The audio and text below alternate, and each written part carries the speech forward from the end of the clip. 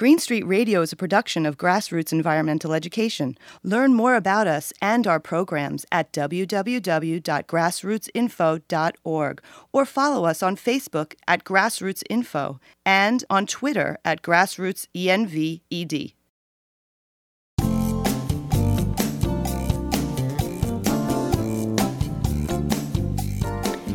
Welcome to Green Street, a project of Grassroots Environmental Education. I'm your host, Patty Wood, here with my co-host, Doug. Those of you who grew up in the 1970s might remember the brouhaha that erupted after it was discovered that a flame-retardant chemical called tris, used to manufacture children's sleepwear, turned out to cause cancer. On this edition of Green Street, we're fortunate to have as our guest the woman who is primarily responsible for that action, Dr. Arlene Blum. Dr. Blum is the founder and executive director of the Green Science Policy Institute. She holds a doctorate in biophysical chemistry and has taught at Stanford University, Wellesley College, and UC Berkeley, where, as we said, her research was instrumental in banning cancer-causing chemicals. We asked her to tell our audience a little about her work. Here's our interview. So, Dr. Blum, let's start at the beginning. You're obviously a scientist by training. What is it that led you into the world of environmental toxins? Well, I am actually also a Himalayan mountain climber. I was going to mention. I was saving that for, but go ahead. There's a lot of connections. Yeah. Working on chemistry, environmental toxins is just like climbing the world's most challenging mountains. So this happened years ago when a friend who was an early environmentalist died climbing, and I decided I wanted to do something that made a difference for the environment. And heard about this flame retardant tris that was in all the children's pajamas in the country. That was a long time ago. And I tested it to see if it came out, and discovered that when you put children in tris pajamas who hadn't worn it before, the next morning you found tris breakdown products in their urine. So people don't think of the fact that chemicals, maybe your listeners know this, but other people don't, that chemicals, that are in your cosmetics or your clothing can end up in your body just the same as if they're in your breakfast cereal. So anyway, tris went into children, and we tested it, found it was a mutagen, a carcinogen, wrote a big lead article for Science magazine, and in those days, 3 months later, tris was out of kids' pajamas. Wow. I hate to say the good old days, but Boy, that sounds things don't happen that fast sounds anymore. So easy, Arlene. Boy, we struggled for so long. But it happened. And then, that chemical brominated tris was banned, but the immediate replacement was something called chlorinated tris that was almost identical, with just one molecule different. And we did some more research, and then chlorinated tris was out of kids' pajamas. And and I guess the interesting thing is then I took a long break from science to raise a family, do all kinds of other things. Came back just a few years ago and discovered that the same chlorinated tris that our work had helped get out of kids' pajamas in the 70s was back today at high levels in our furniture and in things like nursing pillows and baby products. Can you believe? So are you saying that they just banned it for sleepwear and they allowed it on the market for everything else? Absolutely. Oh. And it's we just have a new study of baby products, and we're just getting started, but it looks like about a quarter of the baby products containing foam that meet this California standard I'll tell you about, but that are really used across the country today, contain the same chlorinated tris that was taken out of kids' pajamas. Okay. Very sad. Yeah, it is very sad. I mean, it's hard to to get a chemical off the market that's making a lot of money for the chemical company, and they've already convinced a lot of their clients that this is something that's that's useful, and it's going to meet government regulations and might be cheap even. That might be another selling point for them. But let's just orient our audience right now for this discussion today. And what exactly are brominated flame retardants, and where are they found in our homes? Okay, and it's actually brominated and chlorinated. They're right. I just learned that from you. So both of them, or you could call them halogenated if you want. Bromine and chlorine are both halogens. Okay. Could you just say halogenated? Halogenated flame retardants. Okay. Yeah. Good. So the places that I think are of greatest concern are in foam, in our furniture, and in our baby products, and also in the plastic around electronics. And interestingly enough, these are the places, these chemicals are semi-volatile. That means they come out. And so people think, if they have a leather couch, it's okay. But it comes out through leather, it comes out through plastic. They come out. And they end up in dust. And from the dust, they end up in people and animals. And there are lots of them in our homes, very high levels. To make your couch flame retardant, 5% by weight of the foam could be one of these chemicals. So you might have pounds of chlorinated tris in your house, or one of the other related chemicals. Wow. Yeah, and just to say why they're such a worry is these chemicals are pretty much in the same family, or in some cases the same as the really bad pesticides that were removed in the 80s. Remember in the 80s we had DDT, Dieldrin, Aldrin, all those bad pesticides that were banned by the Stockholm Convention. Right, these were our organochlorine pesticides. Organochlorine, exactly. Right, like one was called Mirex. Yep. Anyway, these flame retardants are in some cases identical or in the same family. So Mirex is identical to a flame retardant called dichlorane. And actually we don't have dichlorane now, but we have dichlorane plus, which is almost like dichlorane. But these halogenated flame retardants are really similar in structure to the really bad pesticides. Now, so just to give you a really vivid analogy is by eating organic, we avoid pesticides, which is good, and we help protect farm workers and the environment, which is very good. But the amount of pesticide we're avoiding is a very small amount, and it's not that bad a pesticide, because the really bad ones were banned in the 80s, those ones we just talked about. Right. But so while we're eating organic and avoiding a few milligrams of a not-so-bad pesticide, we will go into our living room where we may have a pound or two of something that's almost the same as the really bad banned pesticides. Now, tell me the relationship between a pesticide, which is designed to kill an insect or a weed or whatever, and how does that also make it a good flame retardant? It turns out that both these, as you said, they were organochlorine pesticides. Yeah. Organochlorine means you have chlorine bonded to carbon. Organochlorine or organobromine are very similar. So like the tris that we talked about in the beginning, that's an organochlorine or an organobromine. Okay. It's the same chemical family where you have bromine or chlorine bonded to carbon. And as I said, some, like Mirex, is the exact same thing, identical as the flame retardant dichlorane. It's when you have this bromine or chlorine bounded to carbon, you have a molecule of a sort that turns out to be persistent. It stays around for a long time. It tends to bioaccumulate, tends to be toxic. It's toxic to insects, toxic to humans, animals, and ironically, that same kind of molecule is often a very good flame retardant. Okay. Well, that's very interesting information. That's why it's very interesting to hear. Sorry, go ahead. No, I was just going to. It's very interesting to hear that so much focus is on pesticides on our food supply and pesticides used on our lawns, and like you say, they are not of that organochlorine class anymore. They're organophosphates, or they are even more likely synthetic pyrethroids, which are, I guess, at least less persistent in the environment than the other ones. And yet we have now this kind of the same type of chemical compound that's inside our homes that we're breathing every single day. Actually, just to be really accurate, that breathing is not the way that they're usually absorbed. It's through ingestion. So they go into dust, and it's really hand-to-mouth contact through dust. So, I mean, one of the ways people can reduce their exposure is kind of the same as for lead, where you you wet mop and you vacuum with a HEPA filter and you wash your hands a lot before you eat. I mean, that can all help reduce exposure.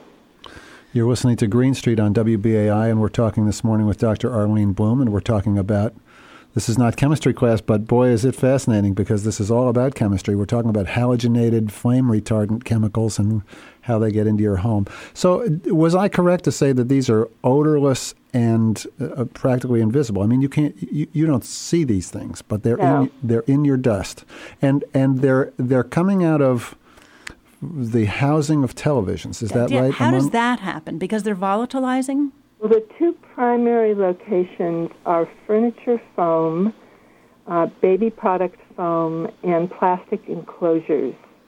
And they're called semi-volatile. Semi-volatile. So they don't, it's not like they just go into the air, but they do come out and they do end up, they attach to dust particles. So you can find, relationships between the amount in your furniture, the amount in your dust, and then often the amount in you. So a HEPA-filtered vacuum cleaner would be helpful in reducing your exposure? We believe so. Nobody's really tested it, but it makes sense if it comes from dust, that it's the less dust you have in your house and the less dust you eat, the better. Yeah, ingestion of dust is right now people get about 80% of their dose through dust and about 20% through food because it does, make its way out into the atmosphere, into sewage, sludge, gets spread on the fields, and it's now starting to show up in our food supply, these organohalogen flame retardants. Mm. And you don't consider inhalation as an issue, even though we're breathing these things in that may be in our indoor or our home, the air in our home. I believe it's heavy enough that it tends to mostly go into dust. That's what the people who study indoor air tell me. Okay, that's really interesting. Yeah. Okay, so now we need to actually talk about the effects of these chemicals that we know we're being exposed to, or maybe let's go back. Let's make one step backwards and just say we are finding them in our bodies where, and I know that there are a lot of studies showing that these chemicals are found in mother's milk. But where else are they found in our bodies? They're lipophilic, fat-loving, mm-hmm. So they're found in breast milk at high levels, but they find them in serum. So people who have their body burdens measured, they just take a blood sample. And in fact, my daughter, I, and 12 San Francisco firefighters are just having a body burden measured, and we'll have the result in a month or so on these chemicals and also their combustion products.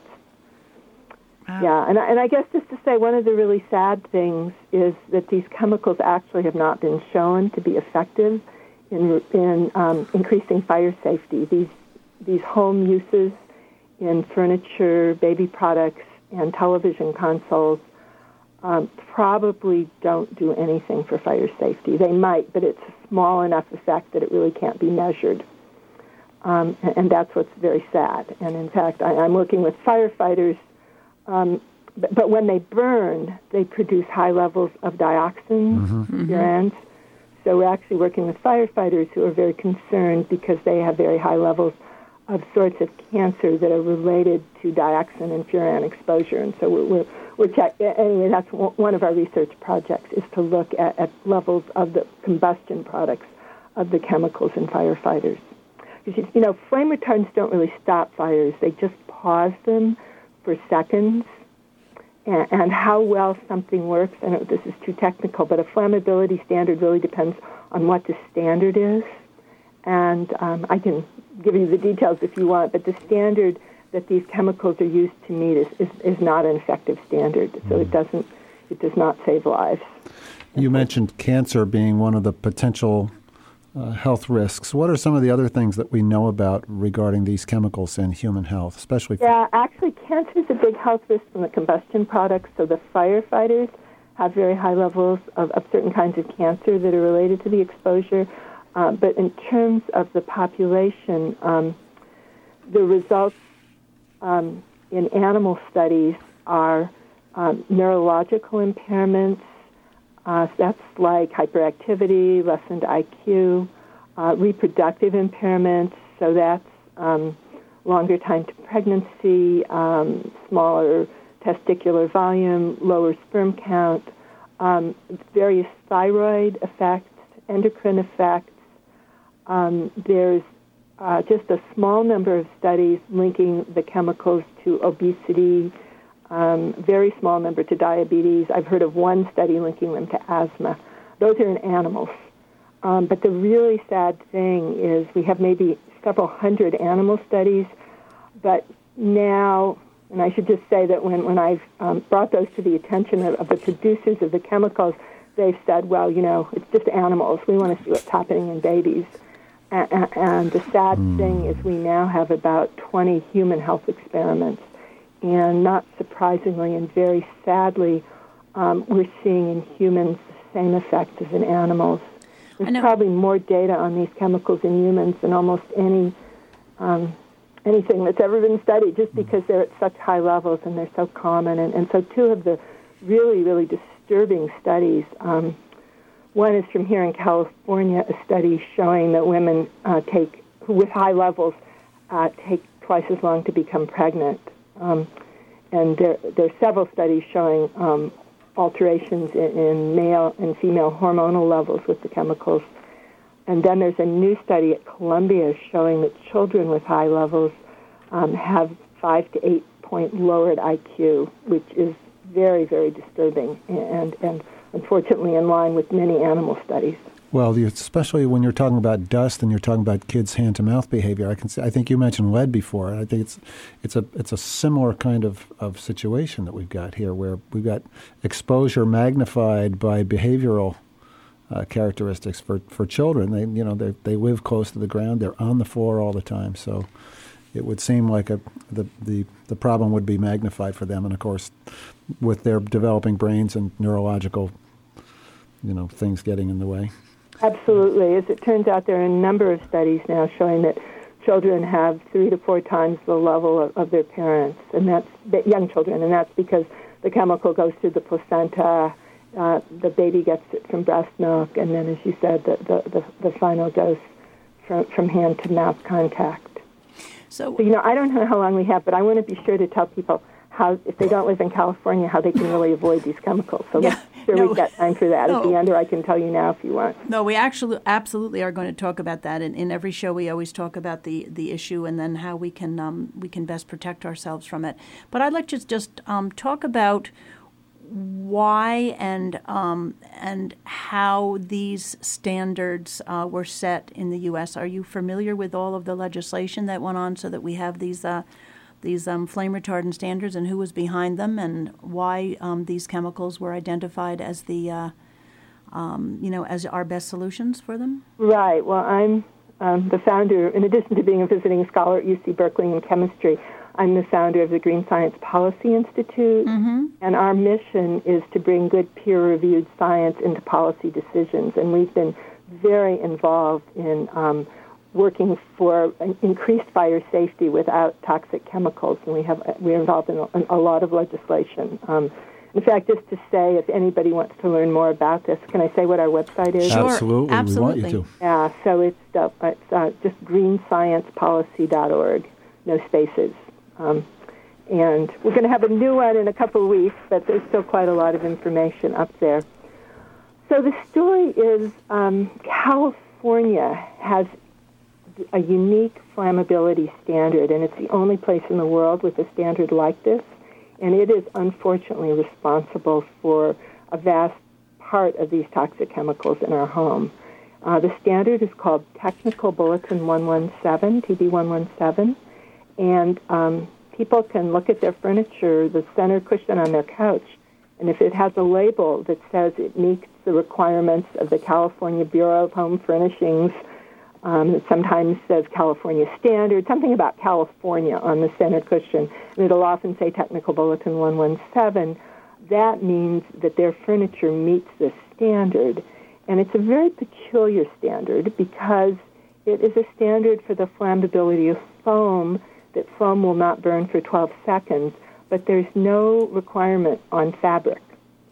So if you think of what happens if you drop a cigarette on your couch, the fabric will burn first, and then a 12-second requirement for the foam really doesn't do much once the fabric is burning. And so there's a lot. In fact, I'm just completing a paper, believe it or not, tomorrow that documents many, many studies showing that this standard is not effective, in a laboratory setting. And then the big picture is that California, who has had the standard since the late 70s, has no difference in fire death reduction during that period compared to all the other states that don't have the standard. So if it really made a big difference, you would see some additional fire safety in California, and you do not. Interesting. And so every state would have their own standards on flammability. This is not a federal. No other state has a standard. Well, there you only go. California. It's a strange thing because we're after the fire and earthquake. After the fire and earthquake, 1906, we founded this bureau in California, and we're the only state with a bureau, and we're the only state that can set flammability standards. So the federal government is actually moving forward with a much better standard, which is a standard for fabric that is not met with chemicals that would actually prevent fires and would not lead to these toxic chemicals. So penta, the chemical that's responsible for the IQ deficits in kids and the infertility, and the one that has hundreds of animal studies and now 20 human studies, that chemical was exclusively used in North America, and pretty much the only major use, 95%, apparently, it seems, I'm not sure, but it was only used in North America, and 95% was used in North America, and it was used in foam to meet the California furniture flammability standard. We are talking about where these chemicals are in our homes and what the health impacts of exposure to these chemicals is, and a little bit about the laws. And I believe what you just told me was that California is responsible for this, and that every furniture manufacturer in our country is actually making furniture that meets this California standard, so they can sell their products in that state. Is that correct? No, fortunately, that's not correct. Oh, good. Well, I love it. I got it all wrong. Tell me where I'm wrong. Not all wrong. Okay. It's right in California. We in California have no choice except to buy furniture that is did pretty much exclusively with organohalogens at high levels. Other states, it's not true. Your furniture is not, though it's so according to the foam industry and the furniture industry, only about 30% of the furniture in the country meets the California furniture flammability standard. Okay, so it means that only those manufacturers that are actually meeting that standard, though, can sell their product in California. Yeah, but you can have two lines of furniture. Okay, you can have two lines, yeah, okay. So it turns out that there are a few big manufacturers, like IKEA uses chlorinated tris across the whole country, Penny's, Macy's. There are a few manufacturers like that, and that do use it across the whole country, but a lot of furniture is heavy. There are lots of local manufacturers.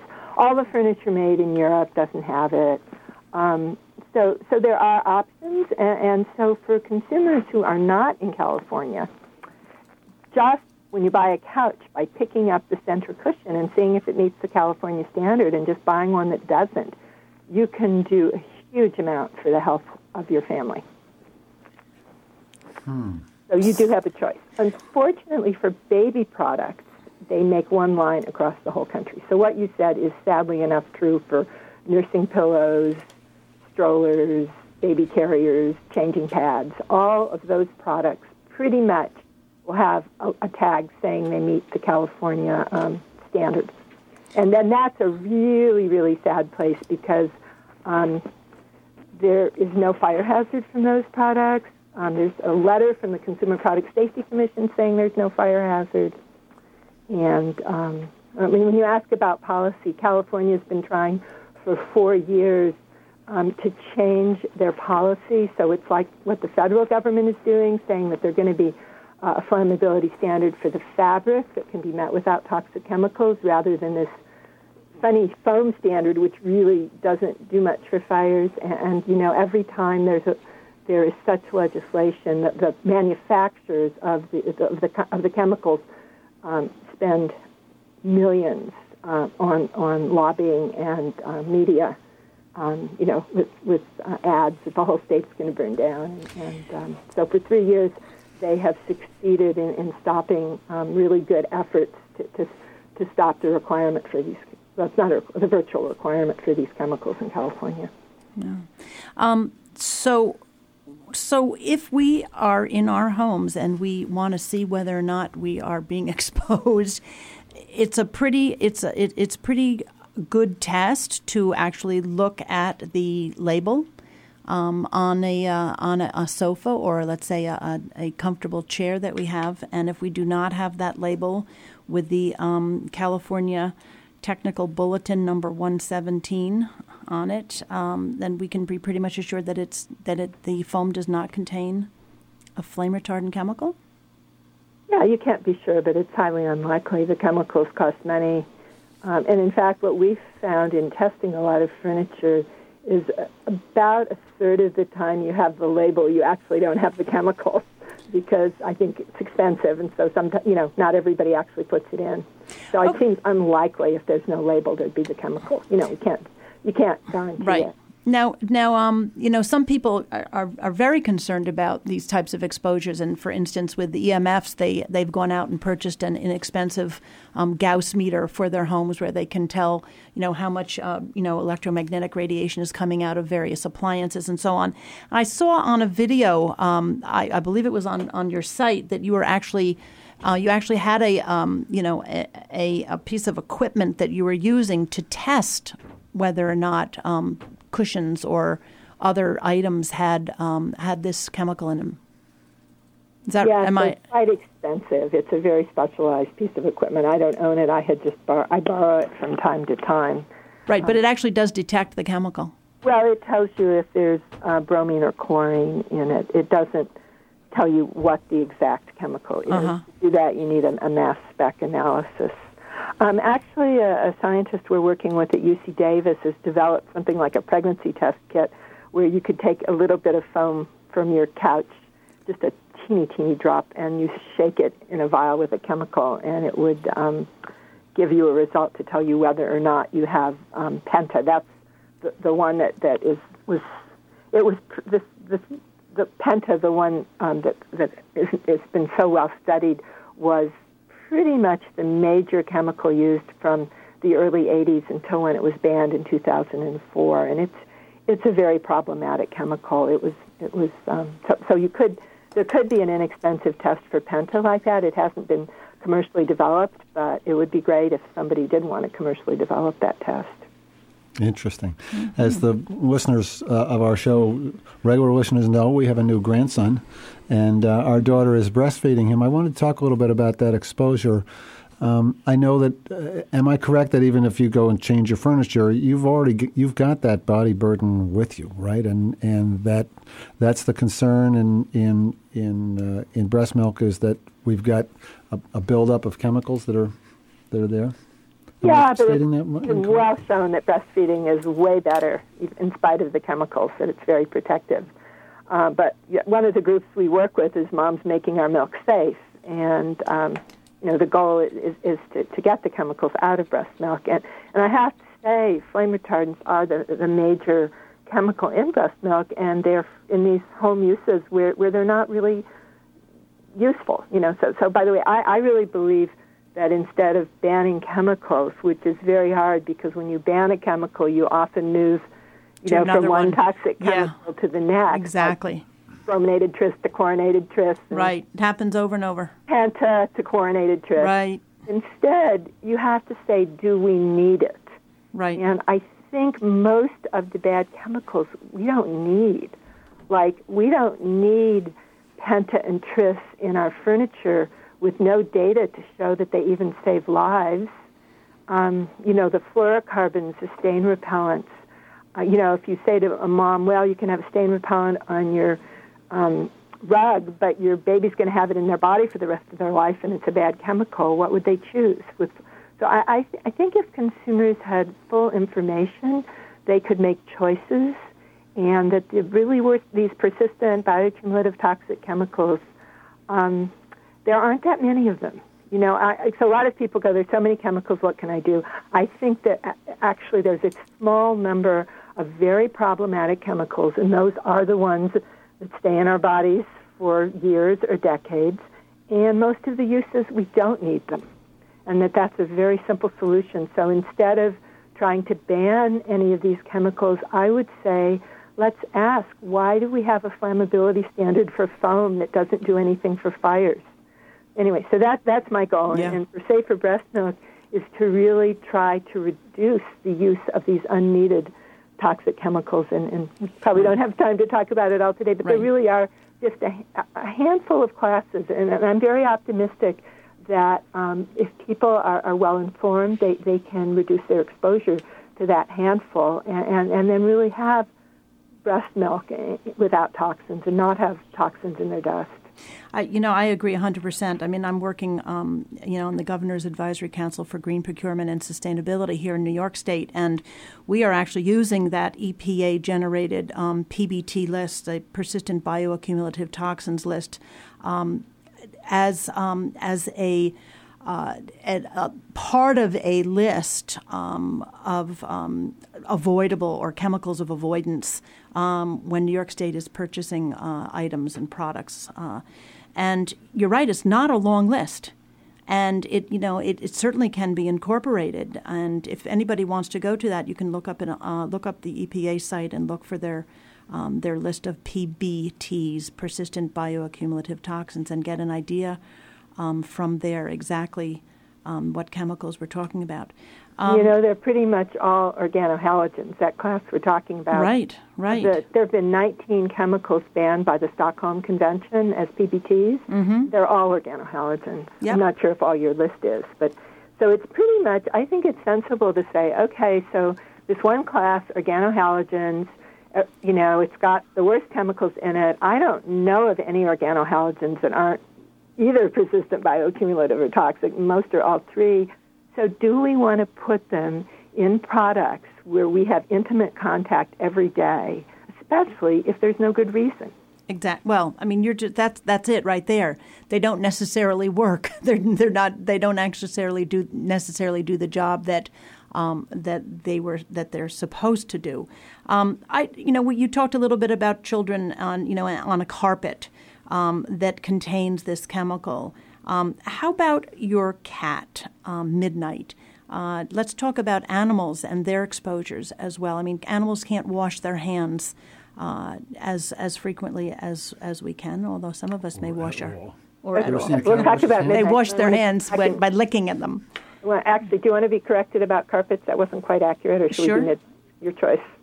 No, I'd like to. I mean, carpets that I assume that the foam padding in the carpet under the right. Exactly. Right. So the carpets, I was talking about the fluorinated chemicals, which are used to stain repellents. Correct. Which are the most persistent. PFOAs. The other big problem in your home, there are really three areas with this foam that is treated with the toxic flame retardants, and it's baby products, furniture, and then unfortunately the recycled carpet cushion under the carpet. And that's so you're absolutely right. Mm-hmm. Anyway, so who is on the floor a lot? Babies and cats. Mm-hmm. And cats lick their fur. And so consequently, cats have a dose of these organohalogen flame retardants that can be 100, 1,000 times higher than humans. So meanwhile, a new epidemic has arisen among cats of hyperthyroid disease. And when my vet was at school, they told him he would never see a case during his career as a veterinarian that it didn't exist in cats. And now his practice here in California sees several new cases a week. It's an epidemic. And so when my cat Midnight went from being a happy 15-pound cat to a miserable 5-pound cat, she was diagnosed with hyperthyroid disease, and my vet told me he'd never, he thought it was a new chemical. This was just this new mysterious epidemic. And I realized that penta, the chemical that we've been talking about that causes, the neurological and reproductive problems, is a thyroid. It looks just like thyroxine. So it impacts the thyroid in mice, rats, kestrels, frogs, and I suspected that it might be contributing to Midnight's illness. So then actually my vet got me in a veterinary epidemiology study where we took samples of the dust from my house and Midnight's blood and sent them off to this vet in Illinois who called me and said, your dust and your cat are the highest we've ever seen. It's off the scale. And, that's because I live in California. But I also had the misfortune that every piece of furniture in my house was full of penta and very old. So that's why I'm so interested in my daughters and my level, because we're probably very high. Anyway, Midnight died about a year ago, and she's been a kind of an inspiration, because I feel such sadness for all the animals with such high levels of these chemicals. Marine mammals have enormously high levels, and a lot of scientists who study marine mammals think we could almost lose some species due to the high levels of flame retardants. That they pretty much have the highest, because all this stuff washes into the ocean, and then it goes up through a complex marine food chain. So by the time you reach killer whales or seals, sea turtles, high levels, and cats. Right. So those are the highest. So hyperthyroidism is what you're talking about in cats. So right. Yeah, but there are different thyroid conditions in different animals, because it has a lot of different effects. And it hasn't been proven that there is a connection. It's very, very hard to prove these sorts of connections. Sure. We just know that cats have very, very high levels of something that is a thyroid agent, and we know they have this new epidemic. And we're hoping the scientists will be able to do good enough work to prove whether or not there's a connection. We don't know. Right. You mentioned when you were talking about your own home that you had a lot of furniture in the home, that you probably had this penta in it, but that also that the furniture might be old. So does it actually come out of disintegrating foam more readily? Well, that's what I thought. I mean, I originally, in fact, if people want to send me an email, I have a fact sheet, or it's on our website. They go to our website. I have a fact sheet on how to reduce the toxic flame retardants in your home. Mm-hmm. So that's greensciencepolicy.org, if anybody just turned on. Let's just make so I have a fact sheet about that. But my fact sheet used to say that if your foam, sometimes people with expensive furniture, there's a little bit of foam and it's all wrapped with down and muslin, and it's way down in the furniture. Mm-hmm. While my furniture was old and it was inexpensive, so the foam was right up against the zipper, and the zipper was broken in a place, you could almost see it crumbling. Sure. And so I really thought that it made a difference if the foam was well protected, but a distinguished environmental engineer who studies indoor air, a professor at UC Berkeley, Bill Nazaroff, said that wasn't accurate, that even when it's all wrapped and everything, it just comes out because of its being semi-volatile. So it doesn't matter. So that's actually good to know, so that the expensive furniture that, like you say, is might have a foam core and then has, a layer of down, and it's covered in a very dense dense fabric like muslin, and then the outside covering, or the furniture, the fabric, designer fabrics or whatever. It doesn't really make a difference, because it just volatilizes no matter what. Yeah, that's what he said. I mean, intuitively, you'd think my cheap old furniture that was gray and crumbly was worse. But the fact was, I had an extraordinary high level, but I was just very unlucky. Every single piece of furniture in my house had high levels of penta in it, and it was from the 80s. I started my furniture from grad school. Right. So, having had so many years of this furniture, and it also, this is really sad, it forms thin films on the walls. It's like... so even though I've gotten rid of my furniture 2 years ago, my level was 90 parts per million in my dust, and now 2 years later I'm down to 4 parts per million, which is the average in the U.S. Mm-hmm. And according to this same professor, it's because I have thin films on my walls, which it creeps me out, but I don't know what to do about it. Mm-hmm. Can't move into a new house. Right. So, and you can't wash your walls down? He said washing and painting don't matter, that it's sort of down in the, sadly enough. But I'm working on it. I keep the windows and doors open. I have a lot of trouble figuring out how to buy new furniture, too, because I can't legally buy new furniture in California. And I actually went to buy new furniture up in Seattle and discovered that the Northwest has the same furniture distribution chain as California. So pretty much all the furniture along the West Coast has these chemicals.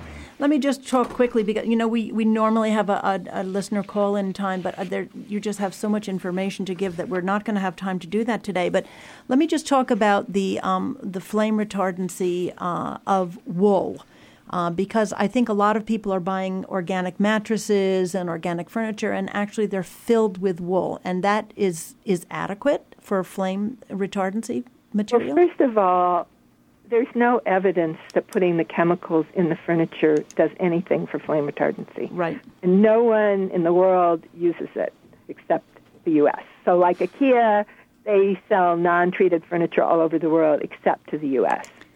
So I don't know, that there's any data to show there's any need for flame retardants in furniture, particularly according to the standard. The federal standard that's moving forward that would require the fabric to resist cigarettes, I think, is a good standard. So this requirement for the chemicals does not help. And I just want to say a word about mattresses. I mean, there are lots of good reasons for organic mattresses, but the flame retardant is not one of them. The foam in mattresses does not contain these chemicals. It's only the foam in furniture and baby products. Now, I can't promise that, but the foam industry and the mattress industry say that, and it seems true because this is a peculiar thing. But the furniture flammability standard is a 12-second standard for foam, which is met by the chemicals. The mattress flammability standard is a very severe 30-minute standard with a maximum heat release in 30 minutes, and the chemicals would have no impact. So the mattress standard is met by putting a polymer fire-retardant barrier all around the foam. And that polymer barrier really stops fires, as opposed to these chemicals, which don't do very much. And so I just hear on the radio all the time the organic mattress industry advertising how you avoid all these harmful flame retardants. And I'm not to say there aren't bad things in mattresses, and it's not good to have organic mattresses, but the flame retardants are not in the foam, to the best of my knowledge. Right. So you can really do more for your family's health by just turning over the center cushion and not buying a couch that says it meets the California Bureau of Home Furnishing standard. You can reduce the flame retardant level much more than by buying an organic mattress, which is highly unlikely to contain the flame retardants anyhow. Great.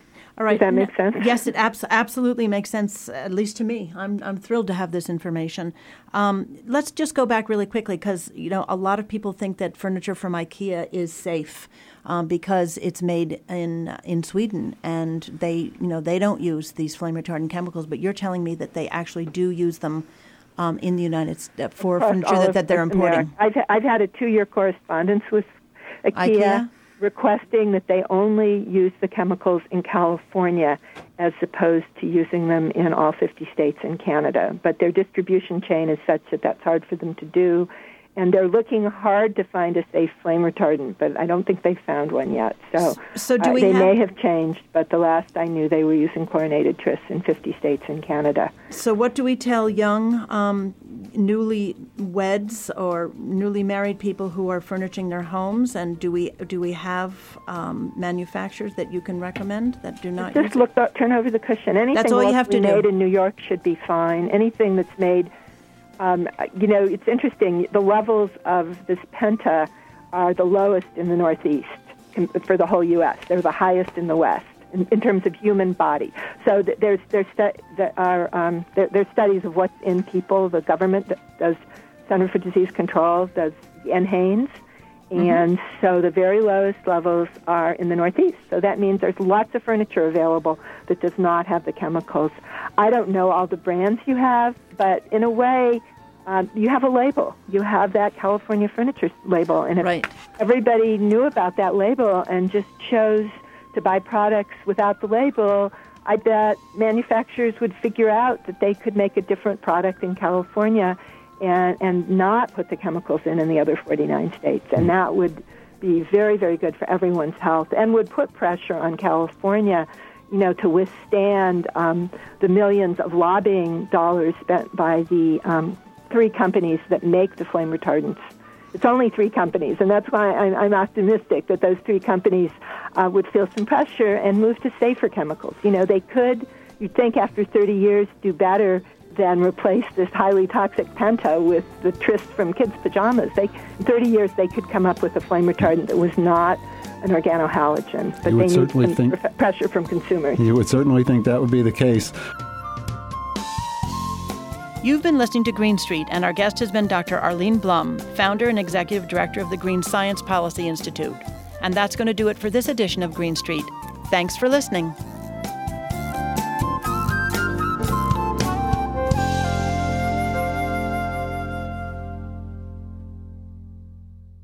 Green Street Radio is a production of Grassroots Environmental Education. Learn more about us and our programs at www.grassrootsinfo.org or follow us on Facebook at Grassroots Info and on Twitter at GrassrootsENVED.